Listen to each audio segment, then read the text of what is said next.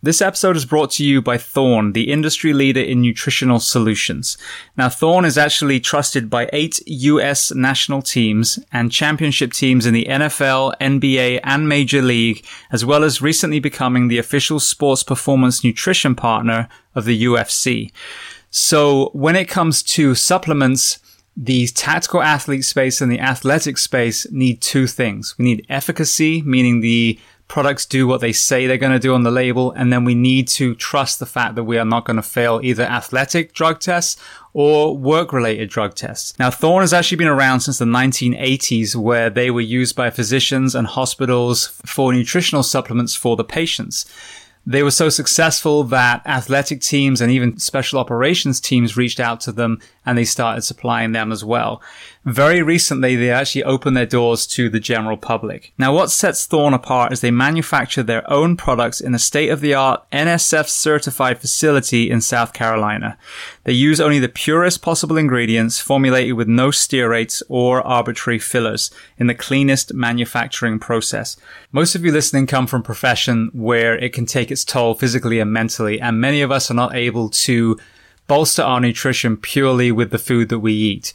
And that's where supplementation comes in. So if you're ready to maximize your health and performance, visit thorne.com, thorne.com. Take a short product quiz to be paired up with the perfect health and fitness supplements. And for you, the audience, if you use the code BTS10, behind the shield 10, BTS10, you will get 10% off your first order. And if you want to learn even more about Thorne, go to episode 323 of Behind the Shield podcast, and you will hear my interview with Wes Barnett and Joel Totoro from Thorne. This episode is sponsored by 511, a company that I've used for well over a decade and continue to use to this day. And 511 is offering you guys, the audience of the Behind the Shield podcast, a discount on every purchase you make with them. Before we get to that code, I want to highlight a couple of products that, again, I personally use today. One of the most impressive products they just released is their Rush Backpack 2.0. Now, for many of you, whether you're going to the fire station, the police station, whether you're traveling with your family, whether you're taking training courses, we have to fly, we have to drive, we have to take trains. And I have to say, I own multiple backpacks, many of 511's different ones, but as far as a day pack, this one was the most impressive. There are so many different compartments. The way it sits on your back is incredibly comfortable. If you are a concealed carry person, there's also a spot for a weapon. So they've thought of multiple things that a man or woman would have to do on a daily basis. That is in addition to all of the products that I talk about a lot. Their uniforms, fit for men or fit for women in the first responder professions. The footwear that they offer, whether it's the Norris sneaker or the Atlas system that is designed for foot health and therefore knees and back and hips and shoulders and neck. As a civilian, I live in a lot of their clothes as well. Their jeans stretch. You can actually squat down in them. We live in Florida here, so I wear a lot of their shorts, which again, very, very lightweight material. You can get it wet and it will dry almost immediately. And then moving to the fitness and tactical space, I used to have just a regular weight vest. Recently, I switched to a 511 vest and actually bought ballistic plates as well. My thinking was simply, if I'm going to have a vest, why not have one that protects me as well? And that TAC vest is trusted by law enforcement all around the country. So I mentioned they were going to offer you a discount code. So if you go to 511tactical.com and enter the code SHIELD15, SHIELD15, you will get 15% off not just that one purchase, but every time you visit their store. And if you want to learn more about 511, their mission, their products, then listen to episode 338 of the Behind the Shield podcast with the CEO and founder, Francisco Morales. Welcome to episode 560 of Behind the Shield podcast. As always, my name's James Gearing, and this week it is my absolute honor to welcome on the show Johnny McLaughlin. Now, Johnny is not only a veteran firefighter, but he's also one of the originals in the CrossFit world. So we discuss a host of topics, from working as a lineman during Hurricane Andrew, his journey into the fire service, entering the world of CrossFit, training the tactical athlete, and so much more. Now, I do want to preface, we did record this a few weeks ago, so we discuss about the upcoming games and Dave Castro being there. Sadly, based on current events, that is not the case. With that being said, as I say every single week, please just take a moment, go to whichever app you listen to this on, subscribe to the show, leave feedback, and leave a rating. Every 5-star rating truly does elevate this podcast, making it easier for others to find. And this is a free library for you, Planet Earth. So all I ask in return is that you help share these incredible men and women's stories so I can get them to every single person who needs to hear them. So with that being said, I introduce to you Johnny McLaughlin. Enjoy.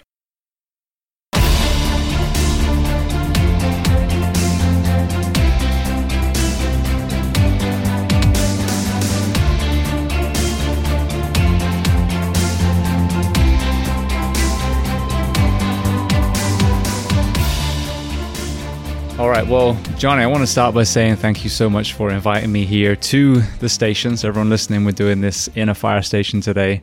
So for the audience, where exactly are we sitting? We're in Palm Beach Gardens, Fire Station 61. This is our main station. It's been my department now for 27 years. Beautiful. So I love to start at the very beginning, chronologically. So tell me where you were born, and then tell me a little bit about your family dynamic, what your parents did, and how many siblings. Oh, great. So we're going to go way back here. Way back. Yeah, 53 years worth of back. So born and raised in Ohio. So I have one sister. The Ohio, right off the bat question, it's a little irony right here. I'm already feeling it early. We've had, in probably my past 2 weeks, I've gone through this same question multiple times. Maybe it's holiday conversation or something, but small talk. But I've gone back in my mind a bunch of times now, back to when I was, born and raised in Ohio, and I've reflected on it a lot. I was literally a Huck Finn child growing up in the backwoods of Ohio and West Virginia and the Appalachians. So yeah, so it's pretty cool to hear that already been asked to me, like within our first 30 seconds. And whereabouts exactly in Ohio? Because my wife's from North Canton, so near Cleveland, not too far from Cleveland. Yeah, as a small town, Pomeroy, obscure, southeastern Ohio. Most have never heard of it. Near the river in West Virginia. Very, very, very rural Ohio. Beautiful. Now, what about your parents? What did they do? My parents have, they were divorced when I was younger. So, they've, split themselves between, Tennessee and Ohio. My mom is still in Ohio. My father's in Tennessee.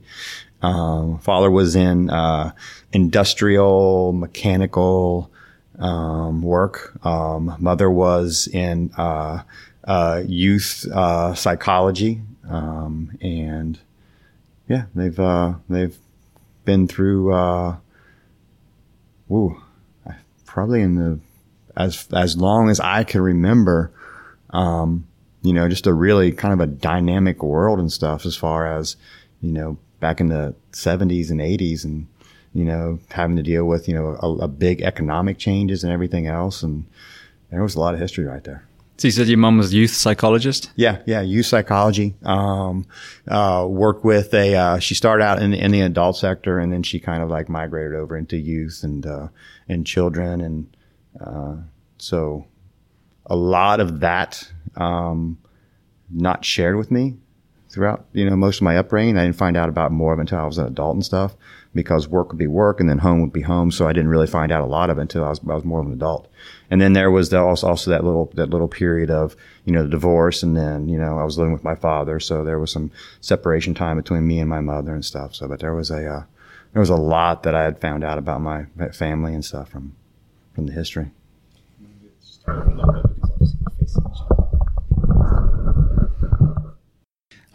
So that's a fascinating kind of, tangent right off the bat. Obviously in the fire service, we've been exposed to our own mental health.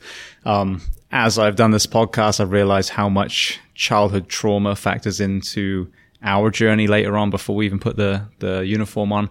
Were there any takeaways in some of your conversations as you got older with your mum on mental health, especially in our children?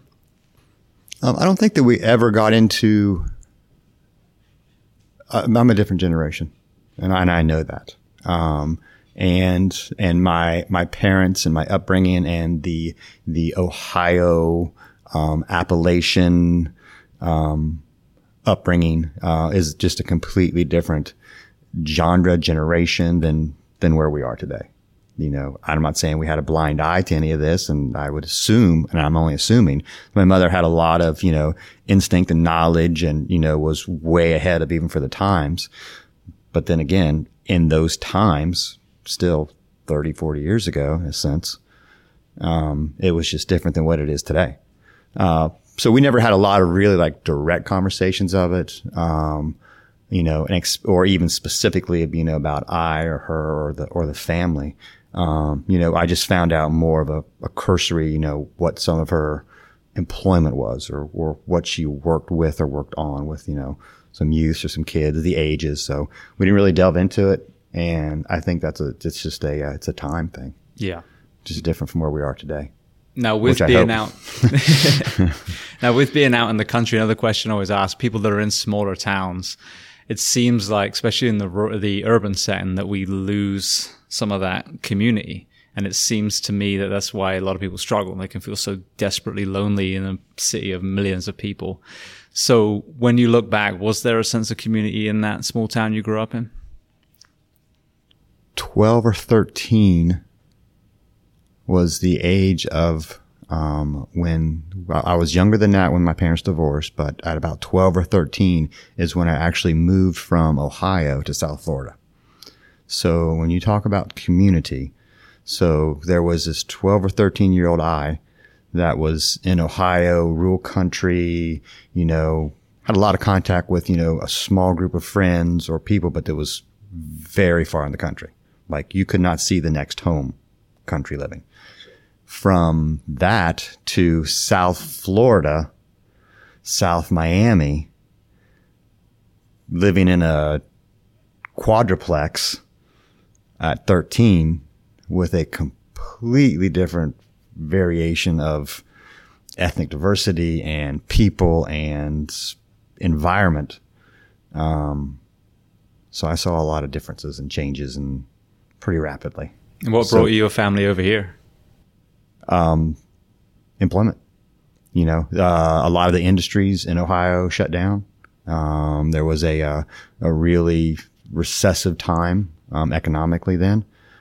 So father moved us to a place where, you know, you could find employment. South Florida was in a kind of a boom state, which I don't think it's even stopped yet. South Florida's still growing. It was just employment. It was literally get yourself in the truck, wagon, car and migrate to find work. So yes, it was a difficult time, but growing time for sure. Yeah. Now, how did you manage that transition? Because I grew up on a farm myself in England, you know, and I ended up at one time underneath Burbank Airport, you know, living in an absolute rat hole. So I can relate to some of the impact of some of these changes. I learned real quickly, that I was way out of my element and I had to rely on my smarts or my cleverness or my ability to, you know, read what's going on and figure out, you know, how I could, you know, be part of whatever I'm involved in. It shaped me a lot. That in my lifetime as a young teenager to do that definitely shaped me, I think in a positive way, honestly. You know, having to work through that as life presented to me, it shaped me. But it was definitely something. Now, obviously, we're going to talk a lot about CrossFit, tactical athlete fitness. When you were in the school ages, what sports were you playing? And was there a shift in sports from Ohio to Miami?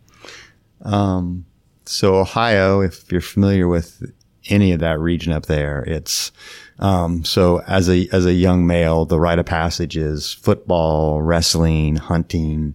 Like it's just what you do. It's not even it's probably a choice, but I doubt if it's choice. You just do it. It's just the culture thing. So there was so it was wrestling, it was football, it was just outdoors. Like I said, when I said Huck Finn, I mean a shotgun myself 5-10 miles from home in the woods by myself and know what I was doing. It was a completely everyday active lifestyle. There was no TV. There was none of that. That was the Ohio youth. Family transition, moved to South Florida. The outdoor was gone just wasn't an option. But the sports were there. So just continued on at that point with just football. And that was at a junior varsity, high school level at best, experience. And then maybe later, probably got into some of the weight room, high school football mentality. But that was the extent of it. Totally. Gotcha. We'll stay on that for a moment. So, I'm 47. So when I came up through the age level ranks, when it came to 18, 20, my exposure to exercise was machines. It was, bodybuilding basically. And it took a long time to kind of unlearn a lot of the way I was taught to eat, the way I was taught to work out. What was the strength and conditioning introduction that you had in the kind of high school and after period of your life? Strength and conditioning introduction, the rattiest, grimiest, rustiest, clanging York plate. If you were at home, it was the plastic concrete field filled like, buy it Sears and Roebuck kind of. There was no shared knowledge instruction. It was, you bench and if you're lucky, you knew to squat and they just pick stuff up. And if you were a different type of athlete, you'd be the athlete that would go and run. There wasn't a combination of those two at all. Those were two different states. So it was just a very inexperienced by feel. Who were you around at the time? And not really a lot of equipment. I can remember back to any of the images I have of being in like a weight room or not even a facility, a place where that equipment was stored or held. Maybe some of the really old stick the pin in machine for a lat pull down, but that was really the extent of it. There wasn't a sea of machines. There was some steel weights just hanging out in corners, put together a bar, and there was always a bench. That was it. Yeah. Beautiful. We'll obviously talk about the metamorphosis of that world. What about career aspirations? When you were at school, what were you dreaming of becoming? Wow. What was I dreaming of becoming? I was pretty active. When I grew up in Ohio, I had a lot of uncles and my father, and they were all mechanically inclined. We would work on cars, and it was just, they had to, because that was just how you fixed your stuff. So, and working on the homes and building homes, just whatever. It was more of a construction based kind of like, there wasn't a big admiration to go do a college stint. And I think it was mostly just I think that I knew that I was going to be working with my hands or doing something of that nature, wasn't scared of construction or labor work or as an option. I think in most cases, my upbringing, that was probably looked as a positive thing, work hard and, go out there and earn a living. So there wasn't anything like big, huge dreams of doing anything, like great or going off to college to become a lawyer, a doctor, none of that. I think it was just, find a job and work hard and, just be active, because that just was naturally easier for me. Beautiful. So walk me through the journey to becoming a lineman.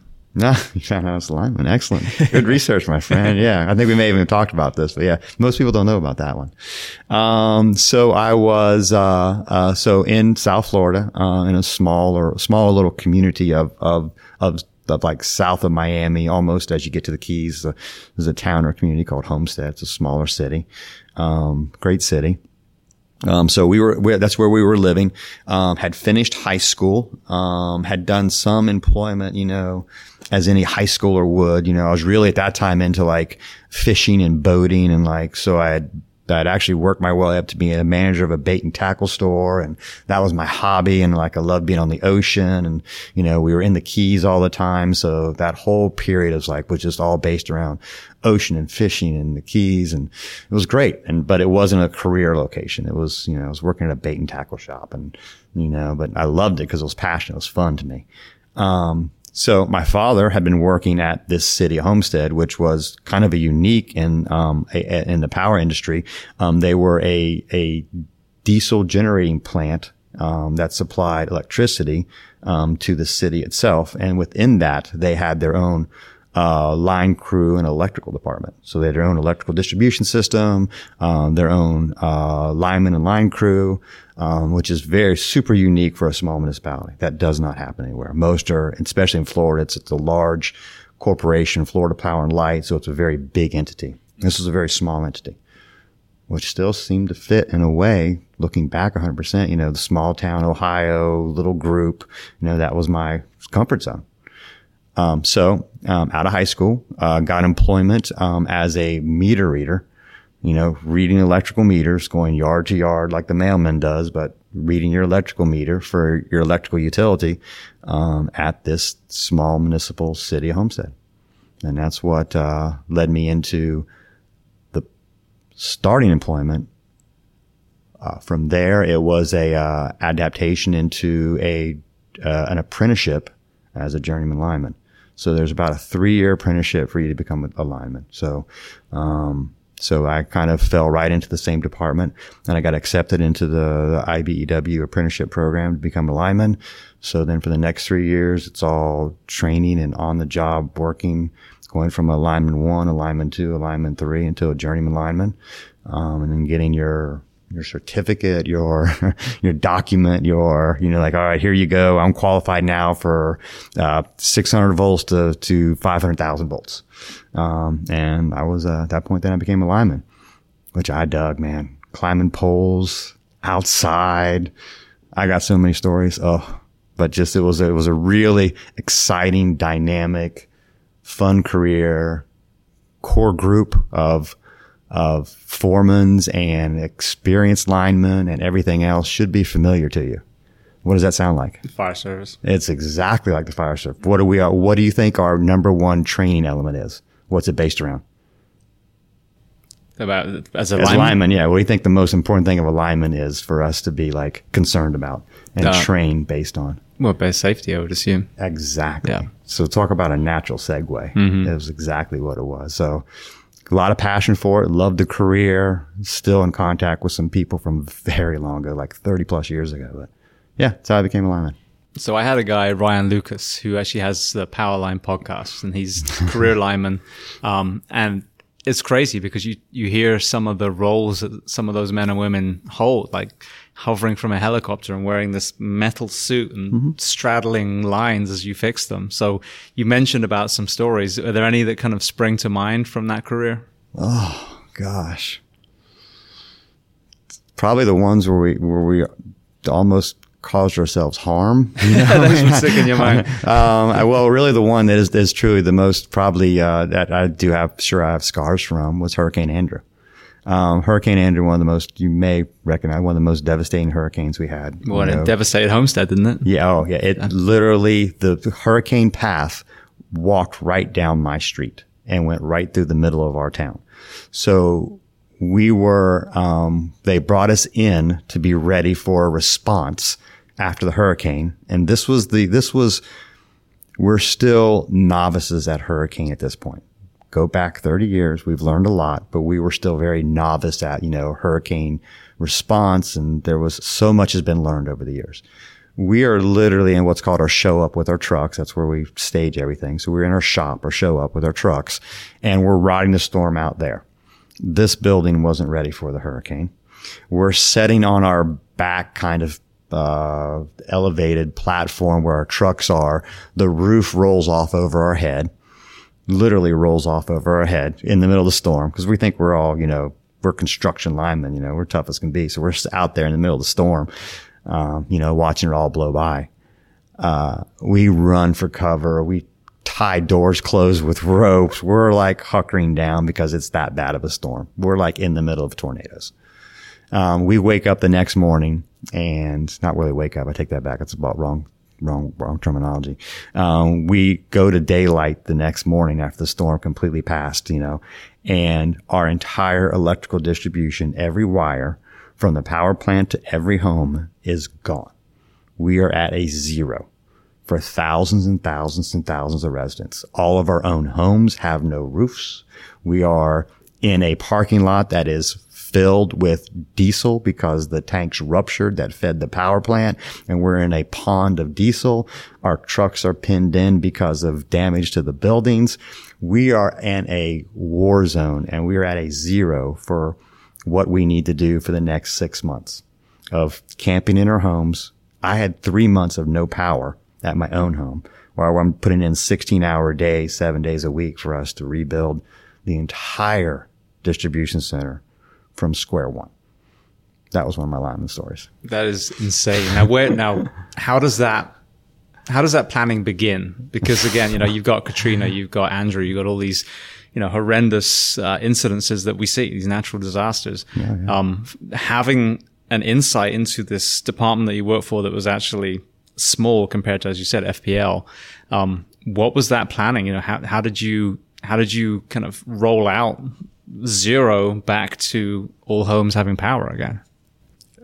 There were things that were happening we had no clue about. We were literally in survival mode. We need food. We need shelter. There was no equipment available. There was no supply chain. There was nothing. There was some big cries for help. Some smarter people someplace else, started to get some resources in place. Obviously, the military and everybody else come in a big way. FEMA, the older version of FEMA, not the more experienced version of FEMA now, came in play. And then we had, hundreds and hundreds of other, municipal line workers show up and help us to rebuild everything while we just struggled. That's how it went down. Now, when I think of Homestead, my first department I worked for was Hialeah, so I was down here. But what I remember them talking about was a lot of the fatalities were because of the large mobile home neighborhoods that you had there. Was that actually what you were seeing as well, or hearing? So it's kind of there's the sense of it of hearing about it afterwards, or being on the outside looking in versus being in the middle of it. We couldn't get any more in the middle of it. There was no information. We knew nothing. What we knew is what we were able to physically see. That's the extent of it. And this went on for months because we were working so hard. There was no opportunity to find out, news, or there was no ability to even watch those things. And then we don't have cell phones like we have cell phones now. I mean, none of that stuff was there. So we are in the dark. We are literally head down working, surviving, trying to find out. Now, did we hear stories afterwards, for years? Oh, absolutely. People caught us up for years, and some of the responders from some of the outside communities who came in, and the other linemen who would come in rotations, maybe a month or so later, we would have conversations and they would tell us things and stuff, but we were completely in the dark. We didn't know any of that. We knew that we've seen the devastation to every single home and stuff. And we, as small as our city was, the community was so devastated. We got lost in our own community. Roads that we have driven down hundreds of times, I've been in every single yard in that community reading their meters. I can't know the community any better. Mm-hmm. We're getting lost.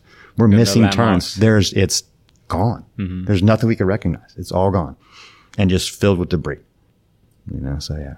Now, what were some of the ordinances or, changes made construction wise while they were rebuilding, even on the power side, having had this worst case scenario kind of thrust upon them? The Dade County, hurricane, the most stringent code right now that, as I know, the Dade County code came out of Hurricane Indra. Right. The glass penetration, the test, the blowing the 2x4 at 100 miles an hour, whatever it is, towards windows and doors and openings and roof fixtures and tie downs. It all came from Indra. I mean, that was the biggest catalyst for what caused all of those construction changes, for wind and lift and everything else. So, there was huge changes, but what we saw in the immediate, blue tarps and just find a way to turn your home into something that's safe. There wasn't construction. There was nobody to do inspect. There was none of that. There was assessors coming out for insurance companies, spray painting the front of your house, and you were trying to find something to live in. There was years before we got into let's rebuild. Right. Long time. Like I said, it was 3 months before I had power. And I was one putting power on my own house. So it took me 3 months to get my power back. To your own family. To my own family. Oh yeah, months.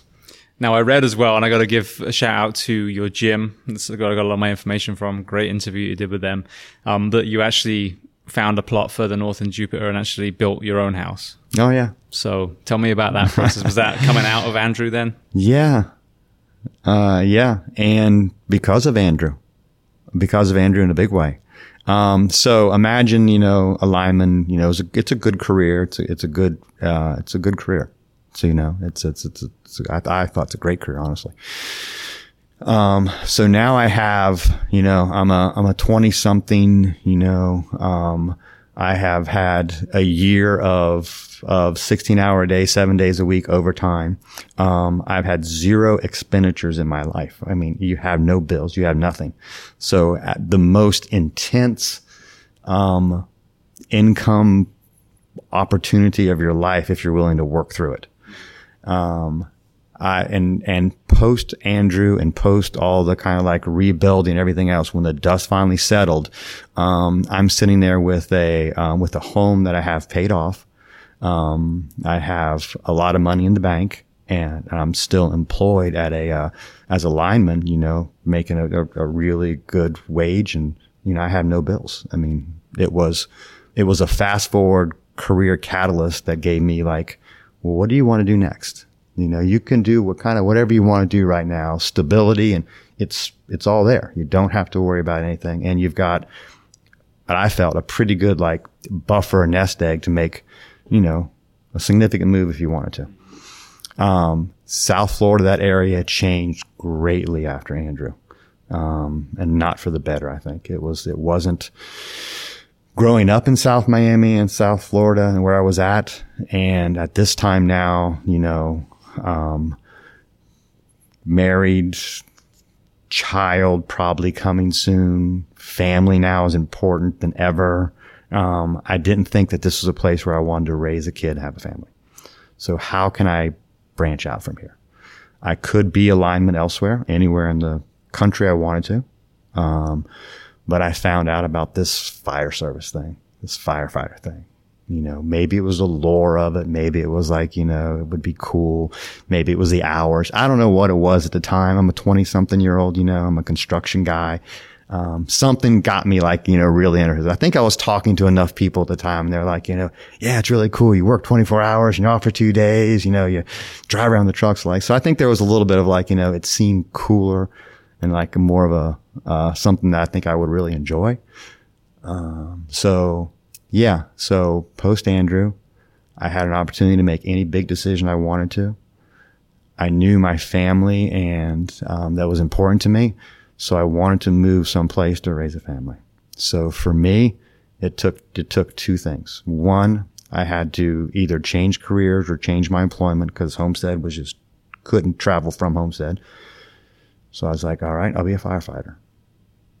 Done deal. That's it. Track started. I'm off and running with it.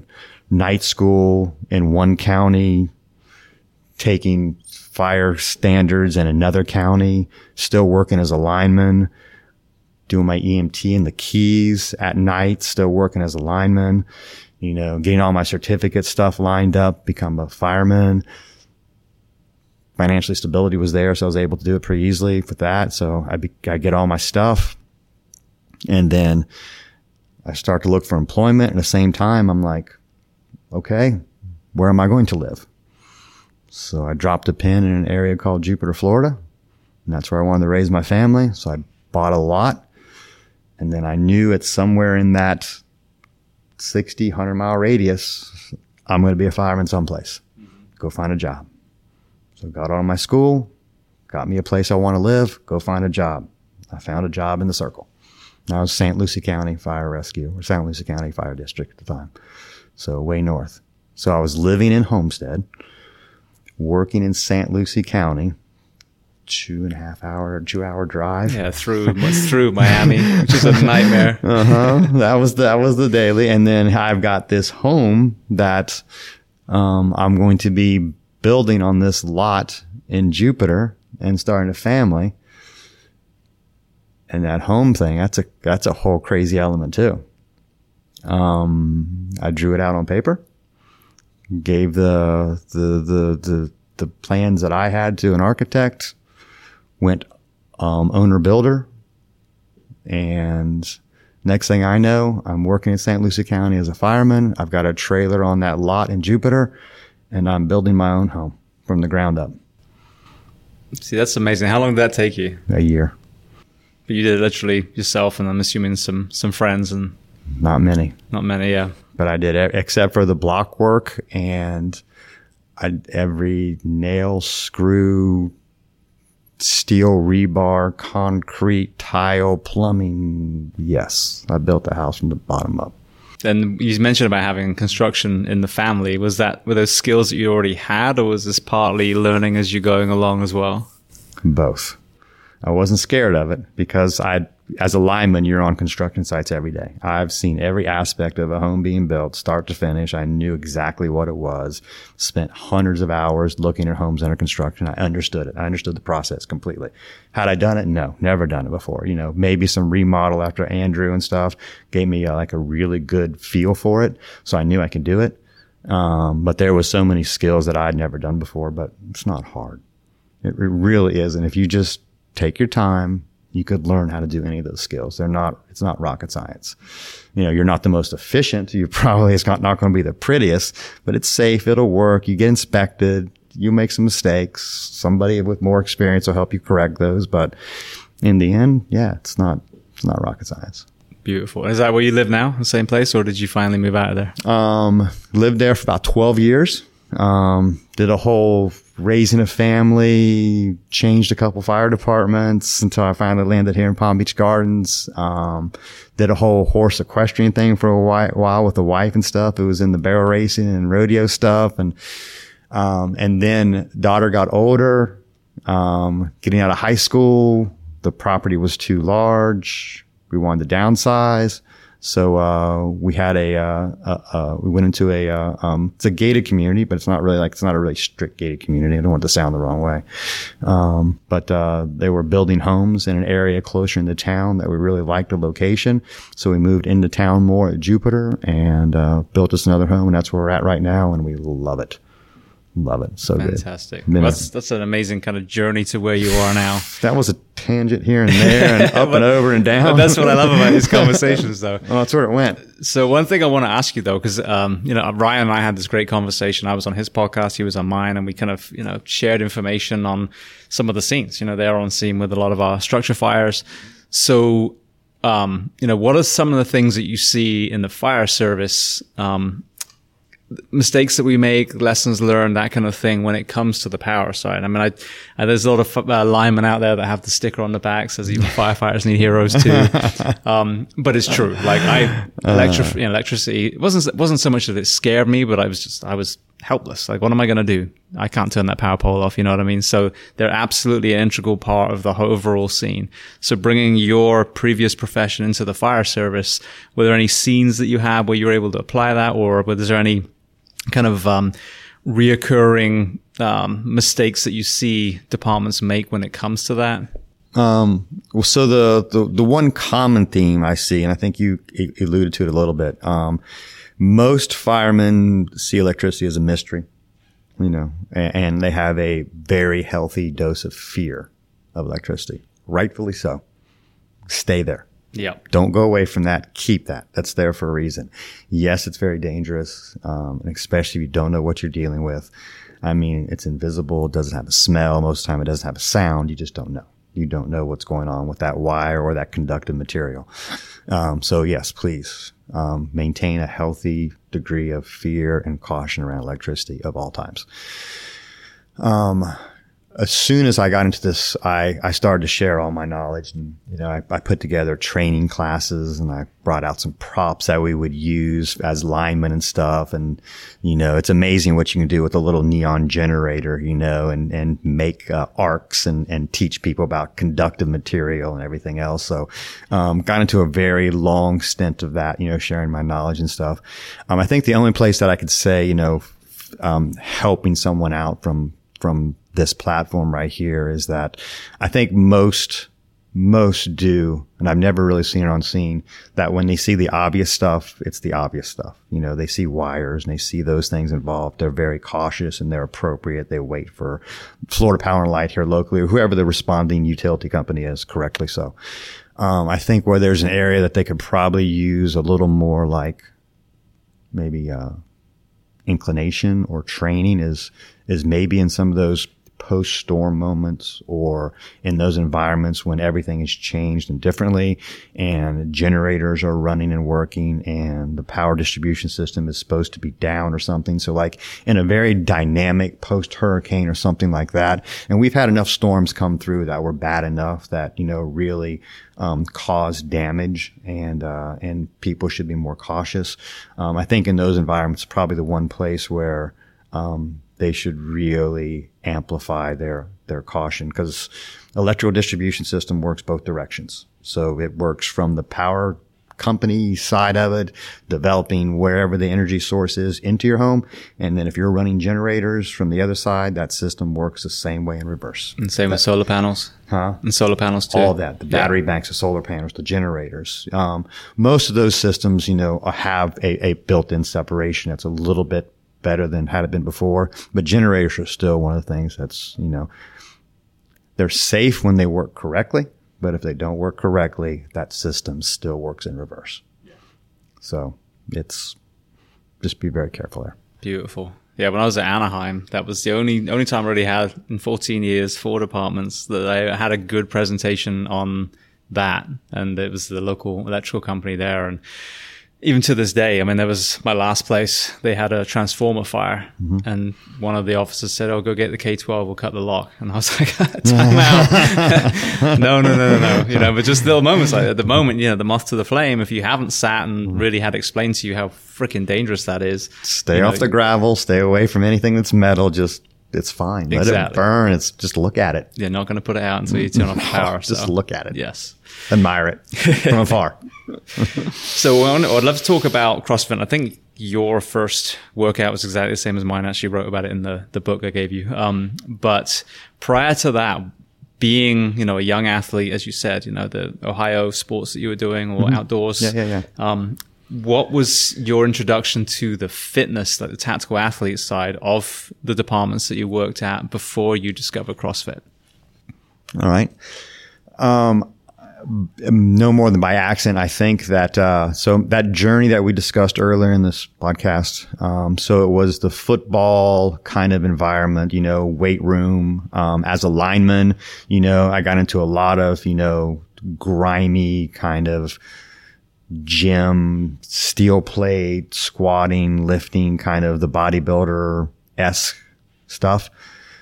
But as I got into the recruit class and the fire side of it and everything else, I end up finding this need for, kind of this running, this training elements that are, a little more dynamic and stuff, which I'd already done anyway. I'd ran and stuff, I'd go out and go for runs and stuff. It was all natural to me. It was easy for me. But that, I think, getting into the fire service, and those early moments kind of pulled me into a place where it changed my track for fitness. It wasn't that it was changing me to a tactical athlete or CrossFit, because that didn't exist then, or that wasn't the thing. But I got into the long, slow distance world. I got into, adventure racing. I got into, triathlons. I got into Ironmans. I got into a whole another stint of time in my life where I just wanted to punish myself. I think that's why I look back and think, why did you want to do so many hours of such hard stuff? But, there was a long period of time that, just before CrossFit and even a little bit into that 2005, early CrossFit for me, that was long, slow distance, still maintain a little bit of the weight training, but, I really got into, marathon training, Ironmans, triathlons, and that stuff. Is there an element of the motivation to push yourself like that coming from the realization that people's lives depend on your performance? Not then, but after I got into it, seriously, I'm just being honest, not then at that moment, because I just didn't know. Right. What is that? There's that kind of like 3-part phrase. I was, unconsciously incompetent. I didn't know that I really needed to be like that. I thought I was, like in the academy and stuff, I was one of the better students, because it's just, I had a balance of everything. And I thought, fit and young and youthful, and I could do whatever I want. And it was just I could make my body do whatever needed to be done. You tell me to do that, I'll do that. But I didn't really realize, the importance or the impact it would have and how important it was on, the outcome or the task at the moment, or, maybe it was selfishness. I don't know. But at that point, I didn't really realize. But very early on in the career department side of it, it was super obvious. And then when I felt the dosing of CrossFit and I felt intensity, and I had more experience in that, because maybe I had intensity in the long, slow distance, but it wasn't the same as the intensity that I felt with CrossFit. And I didn't really correlate the two the same. And the work task stuff from firefighting, I didn't put it together. I didn't put the direct connection together. But pretty quickly on, early in my career, I was like, okay, this is familiar enough with what that CrossFit fitness was that I experienced, to now in a training moment, not necessarily in a real live fire, but sometimes it would rear its head a little bit. Now that's very familiar. There's a connection there. So at some point I do remember distinctly starting to make a connection. Well, this is as direct to work as it can be. Absolutely. So it was, I think it just got brighter in here. What happened? I think the light bulb shined there again. We go. But no, there was a moment I was like, okay, yes, I'm replicating something here in training that is very directly commensurate with what my job task is. Absolutely. Yeah, I think I'd been a firefighter a couple of years when a friend of mine, Neil, told me about this thing that he was doing, and he, was definitely looking fitter than he used to. And again, like I said, I wrote the whole story in the book, but I think I'm almost certain it was Helen. It was Helen. That was the run, pull up, swings. Is that right? Yeah. So, I would love to hear about your introduction. We did it as RX, like in a way it was supposed to be done with the intensity. Uh-huh. And I was like, Jesus Christ, that was horrific. But, as you know, I tell people, like, you go one of two routes with that. You have a lot of people that would shy away from it. And then you have police, fire, military, like, that was awful. Let's do it again. And that's kind of the route it sent me down. And then there were many, many times where in my career, I saw my friends who, were in good shape as well, but didn't do, like, for example, that kind of training. And they were just spent in the fire, and you'd be able to do that extra bit of work. So I definitely saw the translation. Yep. So talk to me about your Helen, the misinterpretation, and then, when you finally kind of started really jumping in with both feet. It was a misinterpretation. That is a very good term right there. You know what you want to hear some irony? Yes. They can't see this, but behind me right now is a wall. And on the other side of that wall is where our original gym was at this building. That was where my first CrossFit workout was. Oh, really? I am literally 30 feet right now from my first workout. Perfect. And one of my good friends that's here on the department was the one who was just like, what are we going to do today? And he just jumps in for anything anyway. So we jumped into it and decided to do it. Got online, saw this little workout thing, this little blog thing, classic, I guess. In the old school version, OGs and stuff, that's the classic way people found CrossFit. Here's the blog, read this. That's where I found it. Yeah. So after being told about it. Yeah. I just went to the blog. We saw the movement patterns, which we were comfortable. We knew, all right, 400 meters. Yeah, that's a lap around a track. All right, we'll go run that around the station, All right, pull-ups. Yeah, we got pull-ups. They were strict because we didn't know any other version other than just strict pull-ups. And this kettlebell swing thing or whatever. It's like, all right, well, we don't have kettlebells and stuff. So we just picked up a dumbbell. There was a little tutorial, something, maybe Tony Budding or somebody put out a little video and it showed swinging a dumbbell, So we grasped the middle of the dumbbell. We swung a dumbbell. One problem though is that this is such funny. I'll tell the story on myself. It's already out there anyway. We literally broke up the three movements as individual things. So we went out, we jogged together, and we came back in. All right, you do some pull-ups, I'll do some pull-ups. How many are we supposed to do? All right, we did that. Then we get to the kettlebell swing part, and we're like, all right, we're going to do it like this. And we like each had our own little dumbbell, and we swang. It's like, now what are we supposed to do now? So let's go for a run. We did not put the timing thing together. We probably should have paid attention to the blog a little more and understood what we were getting into. We just looked at it as like, 3 movement patterns, X amount of rounds, just do the work. So we got done. We kind of like, how long did that take us? Oh, 15, 20 minutes, whatever it was at the time. It was an expansive amount of time. And then we go back and look at people, posting times in the blogs and scores. Like, how the fuck did they do that so fast? So then it's like, oh, you're supposed to just rip at it, as fast as you can. But like, we're transitioning from inside the middle of a fire station, down hallways, out a door, through a bay. Like, none of it was like put together like it was supposed to. But it was fun enough. The stimulus was fun enough for us. We're like, that was cool. We did it hard enough for us in that moment for the first time that we felt like, we got something out of it. I was like, all right, So fast forward, we're just like, do it again, and that wasn't that same day, but, do it again, follow along. And then there's a whole nother tangent of story, how I got deeper into it, but that was it though. That was the hook. We didn't fight very hard as the fisherman was trying to reel us into the CrossFit boat and net, but, we pretty much, that was enough to hook us, like, and at that time too, just completely beat down and bored with, long, slow distance and looking down at pavement and sitting on a bike or lifting in a gym. It was just, the doldrum of that is just, it's still just, I've had enough of that in my lifetime. I could never see myself going back to any of those things. Did you have any kind of aha moments? I mean, like I said, there's one specific fire I can remember where you really saw on the fire ground the crossover of that type of training on your performance? I won't say an aha moment. I will say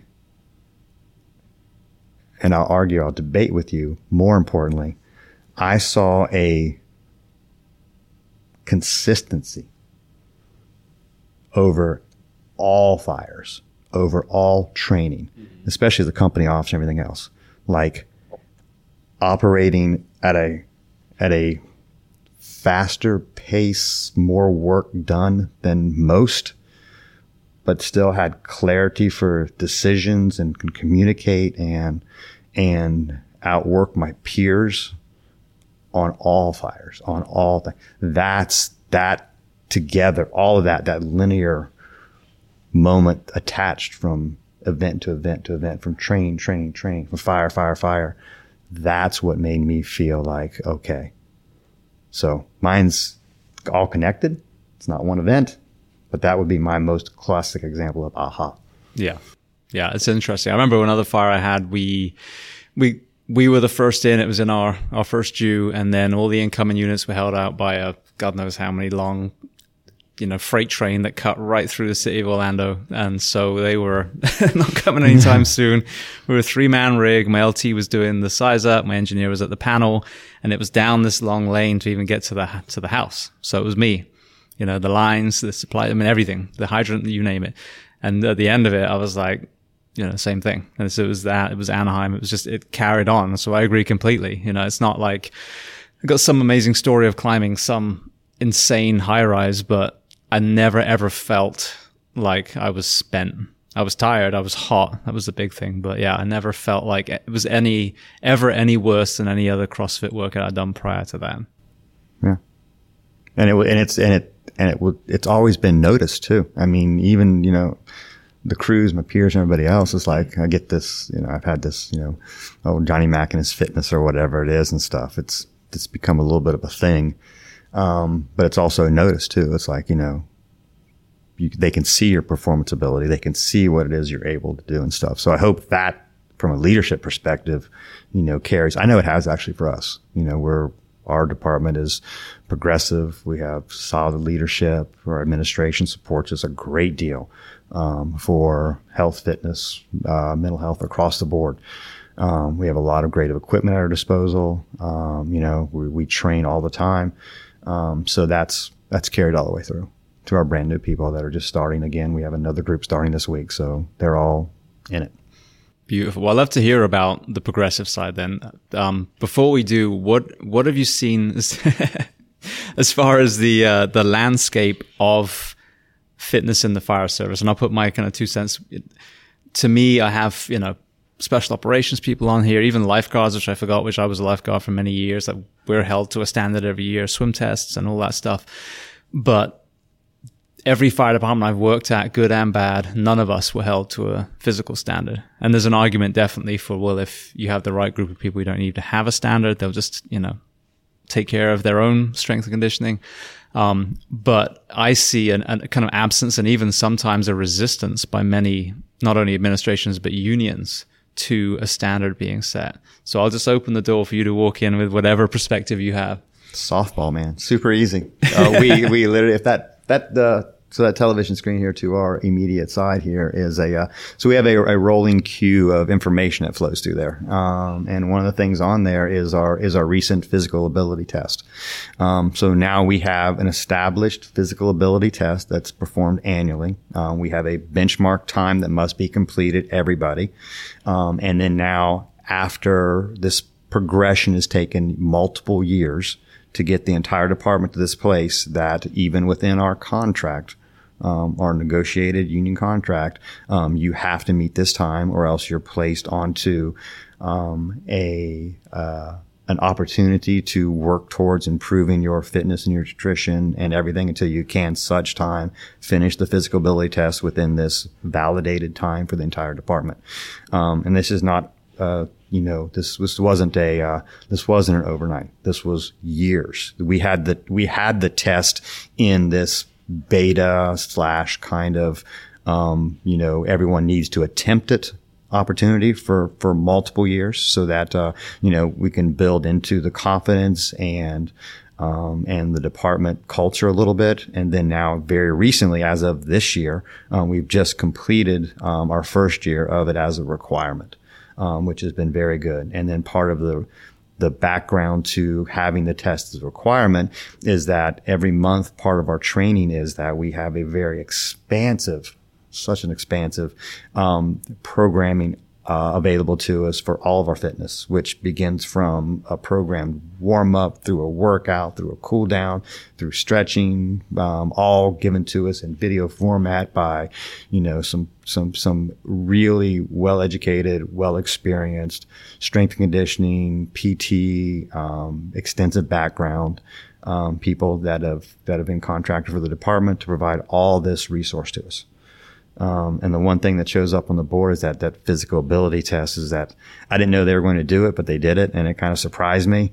For the entire department, the fastest time was 2 minutes and 50 seconds for this physical ability test. What does it look like? What are the events? So there's a third party company that we contracted. We brought them in to be part of the testing. And they helped develop the test and it's weight and measure of all of our equipment.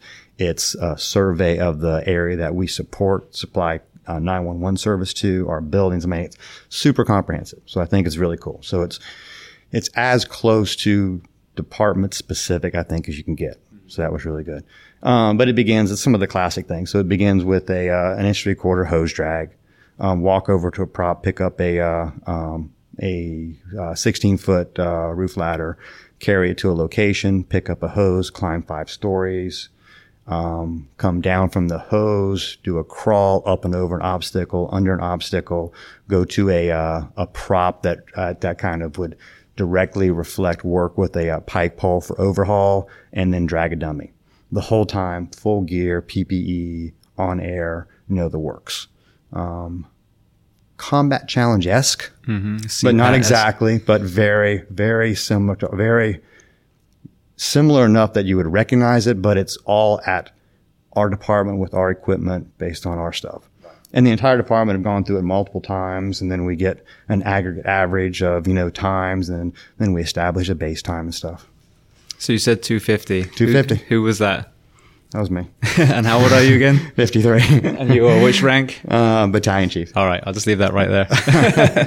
Oh, they did that, and I think they did that to mess with some people too. But it did. But it's leading from the front though, and I think that's just it. Surprising to me.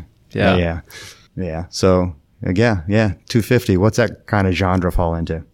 What workouts do you think about? Oh, like Fran. Well, other people doing Fran, not me. Yeah, but so it's crazy, right? Yes. Yeah. I mean, and it feels exactly the same. Oh, I'm sure. Yeah, I had Fran cough when I was done the works. It's a blast. It's sub 3 minutes of just go as pretty much as hard as you can. You're not allowed to run. There's a couple restrictions and stuff, but you are moving hard and fast. Yeah.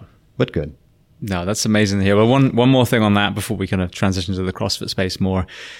Because you've obviously been here a while now, what was the paradigm shift that began that process? Because I think there's a lot of argument with, annual standards. Oh, you're just looking to, you're just looking to fire us all. It's like, no, there's certain phases. And like you said, that then there's mitigation to try and get people who have found themselves, deconditioned, because I talk about this all the time. Our environment, our shift work is designed to destroy us. Oh. So that's absolutely a part of it. But if you start today, 5+ years from now, you could actually have these in place and have made everyone healthier, have higher performance, more longevity, pre and post retirement. So what initiated this incredible initiative? All right. So, one thing that I'll brag about with the department is that, we are a younger department. If you look at like tenure of our city is not really that old. I think our city was founded in 1968. Oh, wow. So this area, Palm Beach Gardens, is a younger, city as it goes, municipalities go. So we came into it with a younger, more, I think, modern take, in a sense. So I think that helped us greatly. I also think that, there was a time that, it was kind of, as you just kind of mentioned, there was a resistive and an old school mentality and you're going to fire us. And this is not what I signed up for. I want to be a fireman. I'm not here to worry about my fitness. There was periods of that and people that were part of that. But, in all, the most supportive thing is that we started out as a young department with younger people that actually, we didn't have any bad habits or uphill battles. So that's unique to us. And I understand that. And I've been involved with a lot of this with a lot of other departments, in many ways. So I've seen some of the uphill battles they have just because of the presence and establishment of what's there. But there wasn't a lot of fight to get it to where it is. Helped us greatly. And I think the timing of, not only CrossFit, because I exposed to this department very, very early. So I brought CrossFit to this department a long time ago. So once I had my moment and I was here at the department, it followed along with, my time in training the department and being involved deeply with all the training. And, I did all the new hire recruitment training for almost more than a decade here. So most of the people right now that are in this department, I was their first exposure and their first training. That was all part of it. So the whole culture kind of just followed along over, you said 4 years, 5 years. It's been 10 years, 12 years, 15 years of us building this culture, having that be part of just what we do all the time with training and exposure to other kinds of fitness than just classic strength and conditioning or just running. So concurrent with CrossFit in a way, not a lot of things in our way. We were pretty lucky. But it doesn't mean that you can't do it in 5 years. You have to look at it culturally.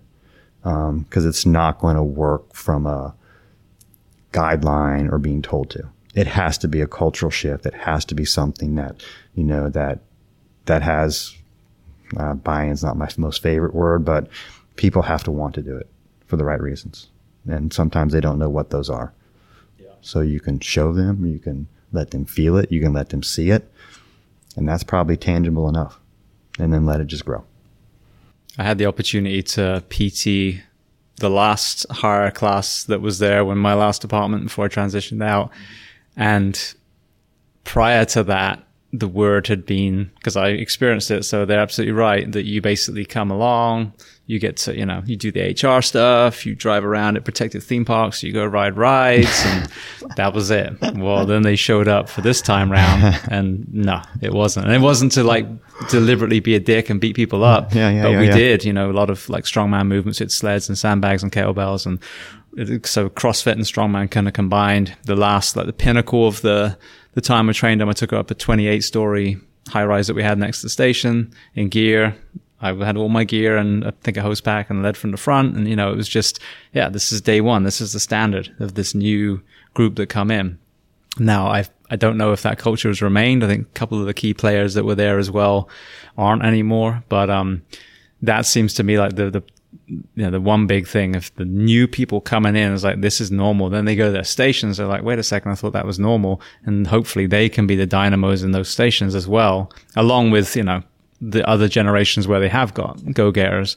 That does seem to be a force multiplier, but relying on, like you said, administration or even unions in a lot of departments is, it's going to be more resistance than there is encouragement. No. And again, most of us don't like to be told what to do. We'll quietly or maybe subtly, objectively, follow along or do whatever it is. But I mean, we've got to want to do it. And that's the key. You got to have the want and desire. And again, even back at the company level, and I was still a company officer and stuff, if you're in there with them and somebody on the crew is the catalyst, like, hey, it could be at any rank. Somebody is at the catalyst, like, hey, let's go do this. That fun, excited one that just gets everybody kind of motivated. Next thing you know, you lace together 4 or 5 shifts of doing it, and then it becomes the normal. That just becomes what we do every shift. All right, when are we going to go work out? When are we going to do this? What are we doing today? So it just becomes the normal. And it takes a little bit of time, but then if that, again, force multiplier, every station, every shift, then I hope that's a softball pitch for admin just to, put it together and support us, get us the right kind of equipment. And, we'll take your test and do your physical ability and be a great part of it. Exactly. And we'll love it. Absolutely. Well, with the CrossFit side, I started, I always forget, it's like, I think it was right around 06. So initially, being shown by a guy that was actually at a gym. And then after I left Anaheim, I was basically back to the main site and, being looked at in the YMCA while I'm upside down and swinging things around and dying on the floor. And then I finally got into a box and became a coach. So over, that period of time, I've seen, the ups and downs, some mistakes that we've made as coaches, the egos of some of the members and how that has led to some of the CrossFit fails that we see on YouTube. So you found yourself, not only getting into the competitive side, but even becoming part of the management, the competitive side. What have you seen as far as the journey through an athlete and a coach's eyes of the kind of metamorphosis and the teething troubles of CrossFit in the general population? That's a big question. Mm-hmm. It feels like a really big question. There's a lot of history there. Okay, so I think I could kind of answer this one. I'll put it together this way. So as in the fire service, I was very fortunate I spent time at every rank. I climbed the ladder, I was a firefighter, I was a fire medic, I was a driver, I was a lieutenant, I was a captain, I was a battalion. So I got to spend time in every position. The same in CrossFit. I've been fortunate enough, luckily enough, because I know at the time, it was just luck. There's no other reason for it. To have the opportunity to be in every kind of position in CrossFit, from just a, .com athlete, to walking in one of the first gyms here locally in 2006 here in Jupiter, actually was a gym doing CrossFit, to taking my L1 in 2007, to becoming a trainer in that gym in 2007, to working on the seminar staff, traveling with seminars in 2008 and on, I got to experience the games as an athlete, the CrossFit Games, an athlete in Aromas. I got to compete. And then we started into the side of sport, to be a very early regional director, one of the first regional directors, and then to help to run the sport as an event. So I wore the hat of a coach. I wore the hat as a seminar trainer. I wore the hat as a judge, as an athlete, as an organizer. So I've got to see a lot. of the CrossFit space and in all aspects of it. Never owned a gym. Worked at a bunch of gyms as a trainer and coach, but never owned a gym. That's one thing I never was. I was never an affiliate owner. So I've seen there's been a lot of maturing going on. There's one thing, I think if the question is directed now towards what have I seen or what has been some of the biggest things, throughout all those times, there's been a lot of maturing going on. You talked about your class that you kind of ran. You didn't give them a beat down. My early experience at CrossFit, it was kind of a fight club beat down on each other. That's pretty much all we did. Program the hardest little workout to the redundancy of stuff that we were just good at and just beat each other up on the constant. I've really seen a lot of influx and maturity and truly bringing some really intelligent, actionable experience, a lot of smart people into the space that everyone in all places, even us within CrossFit and stuff, there's been a great maturity and a progression, which, so I think that's what I've seen a lot in a lot of different places too, everywhere, a lot of maturity. Absolutely. For me, just through my own eyes, seeing, it appears like the true greats from Olympic lifting, from gymnastics, from endurance. I had Chris Hinshaw on the show, for example. There's Chad, Olympic Chad. It's now getting these people coming in and really teaching us the whys. And then as athletes, I remember early on, as coaches, it was cues. Well, now you're getting people talking, well, wait a second. You can't cue someone's muscle imbalances. Let's talk about imbalances. Let's talking about rehab. Let's talk about injuries. So, I've seen this kind of Pandora's box open up in the greatest ways. And the same with what used to be the athlete that would come in and immediately want to do butterfly pull-ups, which I to this day can't stand, because I don't compete, to actually all right, these coaches that have the strength now to say, no, get down off the bar. Let's do ring rows. You see, you can't even do 10 of those. You're not ready for, what I mean? And having that understanding of building the machine that is the human body. And then if they want to compete, then giving them the tools. But that ego as a coach, that ego as an athlete, I think that's one thing that I've noticed everyone's getting better at. People aren't walking in wanting to be Rich Froning anymore. And the coaches are able to kind of reel people in and really kind of understand the longevity piece versus the performance piece. Do you think that we would be where we are today if we hadn't had that difficult time, that gritty time, that steep learning curve time? I think it was unavoidable because of the immense growth that happened. It outrun everyone's experience. Unless you were, a gymnast / Olympic lifter, the rest of us were brought up in the, bodybuilding world or endurance world and were good at that one little thing. But I mean, how many people that were personal trainers truly knew how to do a snatch before CrossFit came along? You know what I mean? So yeah, I think it was unavoidable. And sadly, there are some injuries out there that are a result of it, but I mean, they're truly not that frequent. I think another thing is it's a reflection of how fragile human beings have become in the luxury of modern life. And I think CrossFit exposed that too. Like our bodies weren't able to do some of the things that we should have been able to do. And then learning about those imbalances, about what sitting does to you, what inactivity does to you. That was another learning curve that we had to navigate too. Yeah. I think those youthful years of being out there kind of just wild, wild west style and stuff, it was impactful for now, especially those of us who got to see it all and stuff. So yeah, it was super impactful. So I think that was a necessary piece of the whole thing, and now maybe 10 years from now, we go back and look at it and I'm sure there'll be another thrust or catalyst forward from where we sit right now. In a super positive sense too. Very optimistic about that future. That I think, that'll be really cool to see. Absolutely. Now, one more area I want to touch on before we go to some closing questions.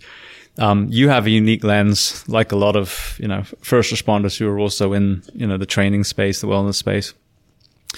This last almost 2 years now, me personally, this is my perspective, I have seen 99.9% of discussions be on vaccinations, on masks and all that stuff, and the underlying physical, mental health of the population be almost like vilified. How dare you bring up obesity? You know, we're talking about a virus.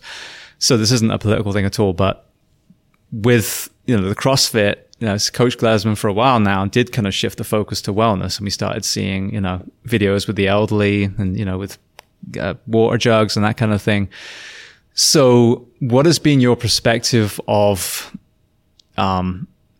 just the overall health of the nation, and what is kind of CrossFit's lens on educating underlying health? Because clearly, you know, the governing bodies that we pay billions of dollars don't seem to be doing that much about it. So, you know, but I know they talk about nutrition, they talk about fitness. So, you know, has there been any discussion on pandemic aside, but just on the overall, improving the overall wellness of countries around the world? Yes. So I was speaking to somebody the other day, and they didn't feel well.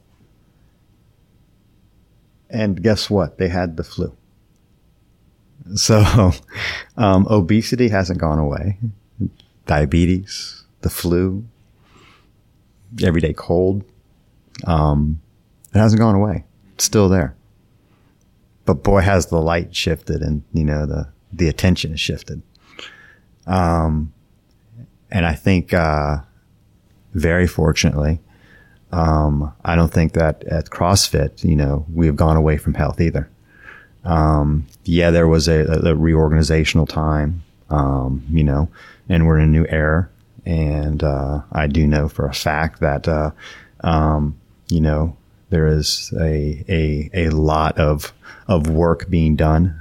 And I'd like to only speak of what we are doing now, as see what we're doing, you know, pay attention, watch what we're doing. Sometimes it's more difficult, you know, to say what we're going to do or say what we're doing. I do like to say, you know, just point and look and see what we're doing. You know, nutrition has come back online, for an offering for CrossFit. There's, a lot of elements of health and wellness that are all part of, you know, what you will see at events even that we're part of. So I think that, you know, see what we're doing and watch. And it's still just important. It didn't go away. Flu is still there. Yeah. Obesity is still there. Diabetes is still there. Hypertension is still there. Didn't go away. Well, and neither did it for us.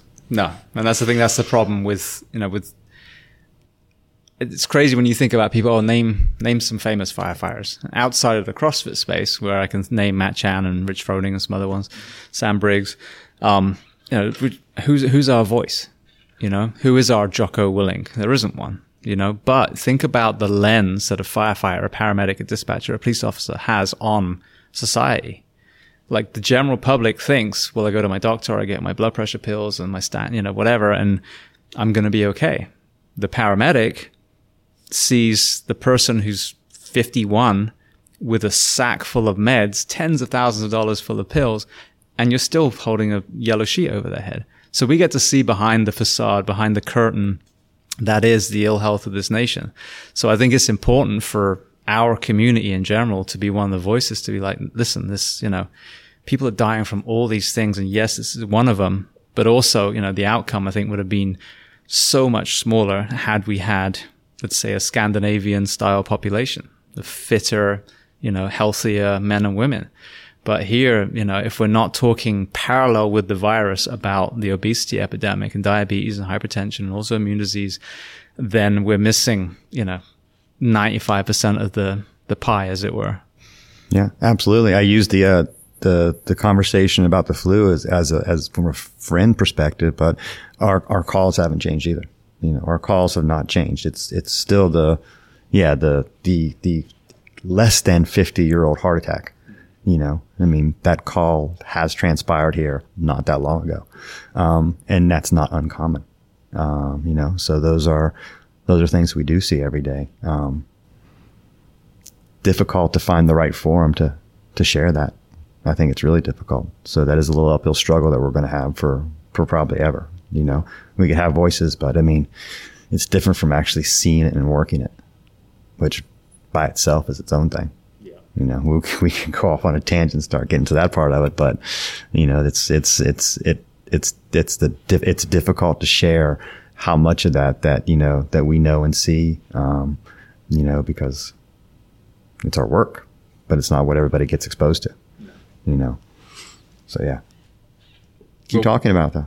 Yeah. Please. Oh, trust me. Please. There's lots of conversations on deck, as they say. Yeah. But one more thing before I get to closing questions, I want to make sure we do touch on. All the time.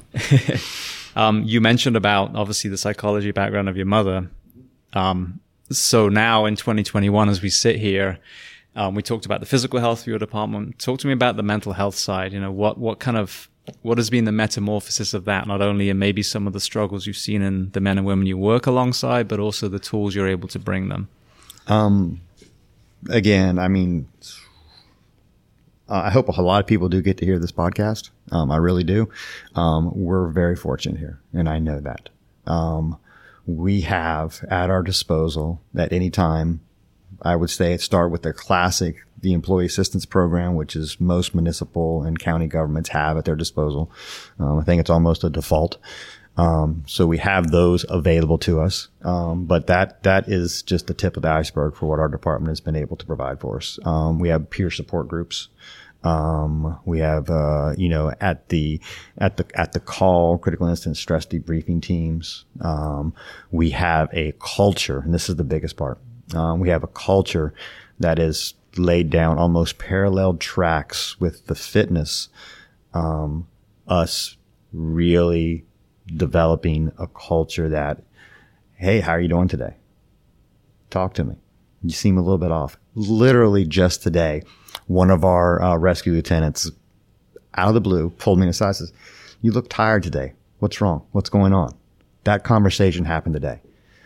That to me was an aha moment of like, that's what our culture is. And that's what it should be. You know, there should be no taboo. There should be nothing wrong with if you have an instinctive moment and you see somebody that just looks a little bit different or down, or maybe you just know something about what's going on in their life and you're just concerned about them. Call them, talk to them, just ask them. And she just literally just asked me what's going on. The truth of it is, small holiday party last night. I'm a little tired. You got this dude showing up with microphones. There wasn't a bunch of drinking. It was just, I was just up late, you know, so I didn't get my normal sleep. You know, my sleep pattern was off a little bit. So I was just a little tired.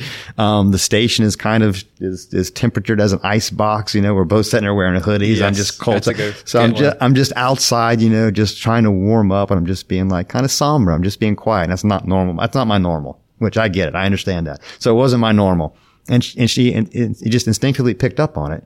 But our culture is that you talk and you ask things. There's images behind us on this wall right now that, you know, that talk about, you know, our department and, you know, and things that, you know, I could probably recognize that, you know, would lend me towards, you know, it's not the see, say, do something kind of, you know, other version that people have out there for, you know, serious emergencies. And, you know, it's just us, and talk to your fellow firefighters, ask them what's going on in their life, reach out, open the dialogue, and don't be scared. You know, don't be scared to talk about it. Absolutely. God, the freaking human machoism ego thing. Fuck. I know. We got to get past that one, man. I talk about that. We've got to get past that ego thing. Luckily, I think there really is that. I think that has finally, in my experience, changed with the newest generations coming into the fire departments. We're getting rid of some of those old schoolers that didn't have that. That just wasn't them. I understand it. The ego thing was so big. But I think we're finally getting away from, you know, where the ego would restrict or halt or slow somebody to really talk about what they're feeling or what's going on. Yeah. I hope. God, I hope. Yeah. Well, I've said this a few times now on here, but I think it's worth saying again because you don't never know who's going to listen. But the way I look at our generation, the way we raised, the kind of, what a man was supposed to be. And I was very, very lucky. My dad was, a gentle soul. He's a horse and small animal veterinarian. So, he was a carer, and he wasn't like a rugged dude, but I mean, he had like freaking forearms like Popeye. So he's certainly a, strong man. But look at the TV, just Rambo and RoboCop and Schwarzenegger and all this stuff, and this facade of masculinity, and people say about toxic masculinity, it's really toxic element of it is the facade that we were given. And you look at the yin yang, and I apologize to people who heard me rattle this off before, but you got the yin, which is I believe the soft part, which is actually the black, and then you've got the yang, which is hard, which is white. And it's the soft part that brought you and I into this profession that we wanted to serve. We want to make things better. Maybe, I'm sure some of the things you saw even in the hurricane made you want to serve in that different capacity. But then you get in and you're this manly or, womanly firefighter. And yes, on scenes, when you're making entry to a barn burner, you have to be in that flow state, and that's your hard side. That's when you're actually, needing the courage and the bravery, and that's, a singular thought at that moment. But the problem is we believe that we're just a big white circle. We're all yang and no yin, versus after that, you're like, God, I shit myself in that fire. I was terrified. And or you saw something horrific, which I wrote about in the book too, Now you have to be compassionate towards each other, and you have to be compassionate towards yourself too. So that facade of just being all hard and no soft negates the very reason why you even came into this profession at the moment. But so many of our generation believe that, and they buy into it, and they think that everyone else is doing fine, and they think that they're the weak ones. So if they just hide it and bury it down, that no one will notice. And then sadly, as we see, sometimes that becomes a ticking time bomb. Yeah, I agree completely. So I hope the ego and the balance comes back to the yin and yang, for sure. Absolutely. Well, have you seen, because obviously a lot of the workouts are, they bring people together, you do it as a crew. And I saw that in the last two departments. I was not the first, but I was the only guy out in the bay doing these workouts. And then both times in both these departments, as the weeks went on, one person would start joining, then two. And then by the end, I had my own crew, and I take days off and I come in to grab my gear, and they would be working out without me. So that's beautiful. Awesome. But I found that was very bonding. I found that post exercise, there was a lot of community then too. Do you see a parallel between training, working out as a crew, eating as a crew, and that culture, and be able to speak to each other? Oh, absolutely. It's the catalyst moment when, some of the walls are down, and we're just being straight up social firefighters. I mean, social butterflies that we are. There's the banter. There's the positive hazing, the messing with each other in a supportive way. Yeah. One thing I've always said, and this is still true to this day, I feel. Agree or disagree? I'll ask. That's the response I'm looking for. Is that if they are messing with you, if they are razzing you, if they are putting the energy into you to mess with you, they like you. They like you. Mm-hmm. If they don't like you. You're not worth the effort for them to actually to engage in you that way. So I think that's a big part of it. But also in those environments, post training, formal training, post fitness, pre fitness, during fitness, and even on calls. We always do like a hot wash or tailboard after all of our calls and stuff. So it's another opportunity for us to talk about the call, and maybe something does come up then. But, it just takes down some of those walls because, we're in a natural community environment where it's easier for us to talk. So those are super important. And I've been in thousands of those moments. And yes, I've seen that transpire and come out just naturally because the opportunity was there. Beautiful. Love it. All right. Well, then one more kind of like topic just before we go to the end. Tell me about your role now in the CrossFit Games space. And then what have people got to look forward to that might be unique in this next Games next year? Ooh. That you can talk about. All right. So my current role is that, it's a dynamic place. And I'm super fortunate and extremely happy to be working and having the opportunities that I have. My current focus, within the company and stuff is all the live events. That would go anywhere from in the games qualifying season, the semifinal events. So, communicating and developing and putting together the semifinal season and those events. And then into, the games themselves. A big role with all of the staffing, and logistics as far as, the competition. I've always said that, my biggest role is to get the field of play ready to go for the competition and then hand it off to judges, athletes, and broadcast. And then I'm moving forward to the next event venue to get it ready for competition, then hand it off to the judges, the athletes, and broadcast to compete and to tell the story and to have a fair, great competition. I'm given direction to, what is transpiring on those fields. And, I put all the pieces together to make that happen. So that's kind of my role and some of my big responsibilities and what I'm working on the most. And there's some other things that, that falls into, as you would with any large company of our size. There's a bunch of other things. Licensing of events, is really important and something I get to work on, which is amazing. So there's a lot of other events out there that put on amazing competitions. And all those events that, are affiliate based and run and, many of the same athletes that are at our events or at those events, and the staff that runs them are our events. So it's, to help license them and make those events better and allow them to use, the flag of CrossFit for their event is really important too. So, I get to do a lot of work with that also. So I get to connect with all of these, live events all over the world. Super fun, super exciting. What's coming up for the games? Another dynamic, great season.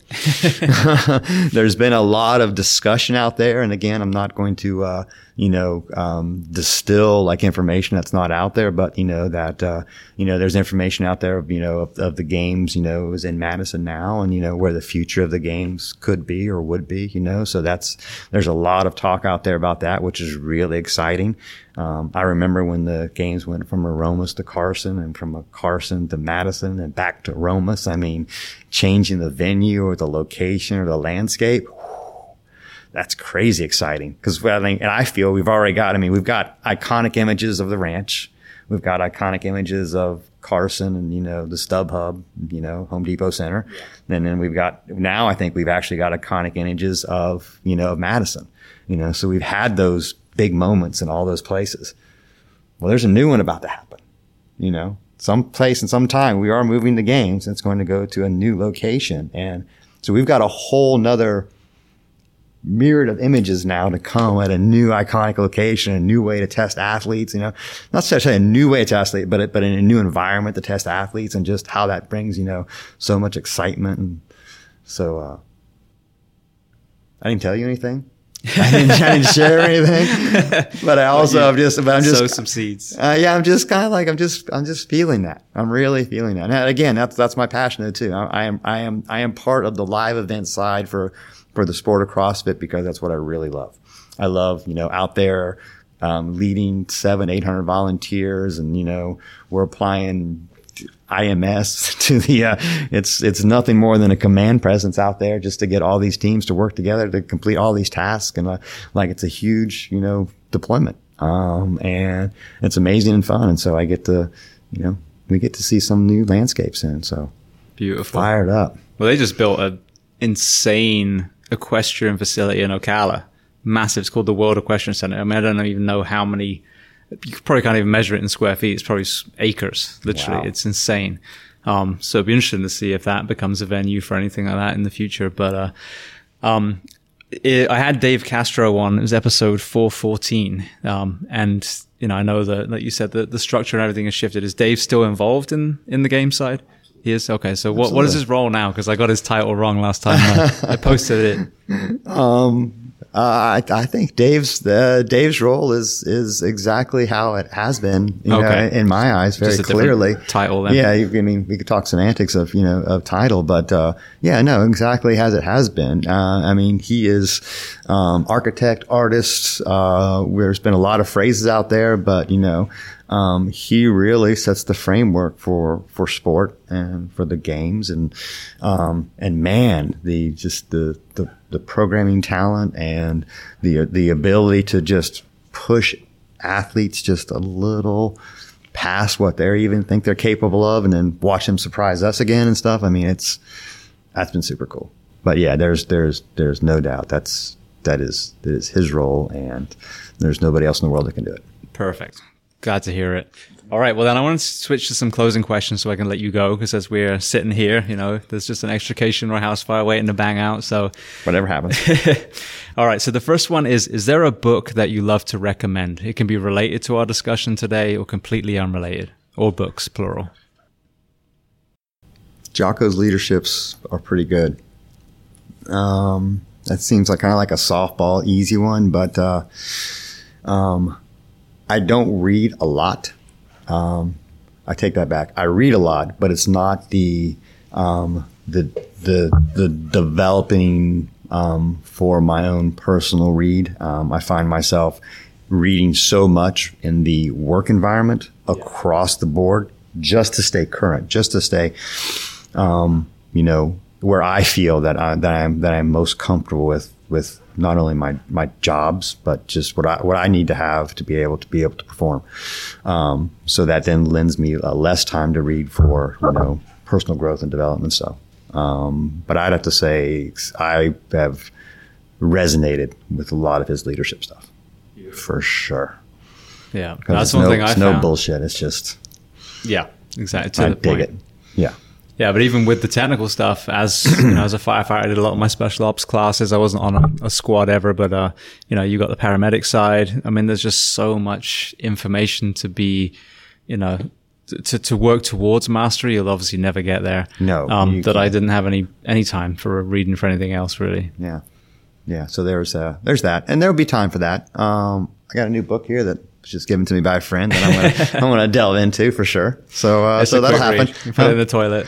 I'll find out. I'll let you know. Brilliant. All right. Well, then the next question: is there a movie and/or documentary that you love? Okay. All time, I probably got two movies. All time greatest favorite, Good Will Hunting by far, no doubt about it. Love that movie. And Rudy too, but I always say those are my two favorites. You haven't seen those, you haven't seen movies. Documentary. If you have any, yeah. Oh, I do actually. I do have one. My Octopus Teacher. You are not the first person to recommend that. My God. Blew me away. Netflix, right? Yes. Yeah. Watched it 3 times. Just couldn't believe it. Just blew me away. Dug it. And now talk about, full circle for what we're even here talking about. Wasn't intended. Seemed like a softball question right now, but right away, since you said documentary, that one was like amazing to me. And not even because of everything we're discussing now, just me as a person, and then just enjoying and then catching the underlying message and everything about it. So well done. So amazing. I don't know. I dug that one a lot. Brilliant. Yeah. Have you seen it? I haven't yet. I've actually, it's on my little list to watch, and it's been recommended probably at least 3 or 4 times. So yeah, I need to. I'll probably go watch it tonight, actually. Trust me.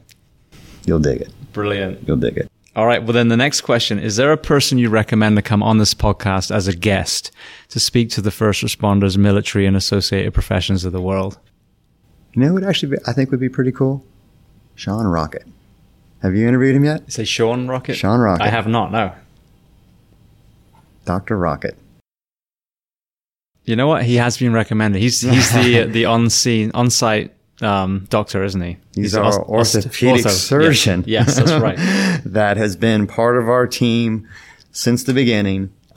Amazing guy, CrossFits, lives it, does it, and at the high spectrum, of orthopedic surgeons, there for us and the athletes. And at no time have we ever even come close to for what he brings to the table that we've been able even to come close to paying him back with thanks, or just he's amazing. Him and Mike Ray and our entire medical team are incredible. Have you had Mike on already? No. You haven't had Mike Ray on yet either? No, sir. Oh my gosh, son. I guess I will be soon. I had assumed that one. So Mike Ray is the medical director for the CrossFit Games. Okay. Again, Flagstaff, Arizona, Lisa Ray, Flowmaster, part of CrossFit in the highest sense for many years. Mike is seminar, but he's also, an ER physician, frontline, and is, has been on the Games team longer than me. So there's a few people that have tenure on me and stuff on the Games team in a sense, since we've been started doing events. And Mike is one of the ones that hasn't missed anything. Like the first Aromas year, Mike was there, as medical and stuff. So those two, to delve into that, or maybe even together or something, yes. Perfect. Trust me. Let's make it happen then. Please. Mike and Sean, let them know that I sent them your way and stuff. Beautiful. Two amazing individuals, and have Mike, and they both have such a very unique, great kind of like deep connection with both CrossFit and with, the medical field, and just like, woof. Yeah, I think they'll share a lot more than I could share with you. So, Brilliant. Yeah. Brilliant. That's why I love these conversations. I love these questions, because it really has just opened so many rabbit holes to other great people, All right. Well, then the last question before I make sure people know where to find you if they want to reach out. What do you do to decompress? I just got back from a week of surfing in Costa Rica. I live in Jupiter, Florida, so I like to be in the ocean at least a couple times a week. Stand-up paddleboard, surf, swim. I still get a lot of enjoyment out of, even after all these years of still doing a CrossFit workout, doing my CrossFit. That's my, that's my fitness and, an outlet, and it's a social environment for me also. So those are the things. So, bathed in the ocean and a little CrossFit. Those are definitely my outlets for sure. I know those things that make me feel the happiest. Brilliant. All right. Well, then if people want to find you online, follow you on social media, where are the best places to reach out or do that? Well, don't even try the social media. I'm not a big social media guy.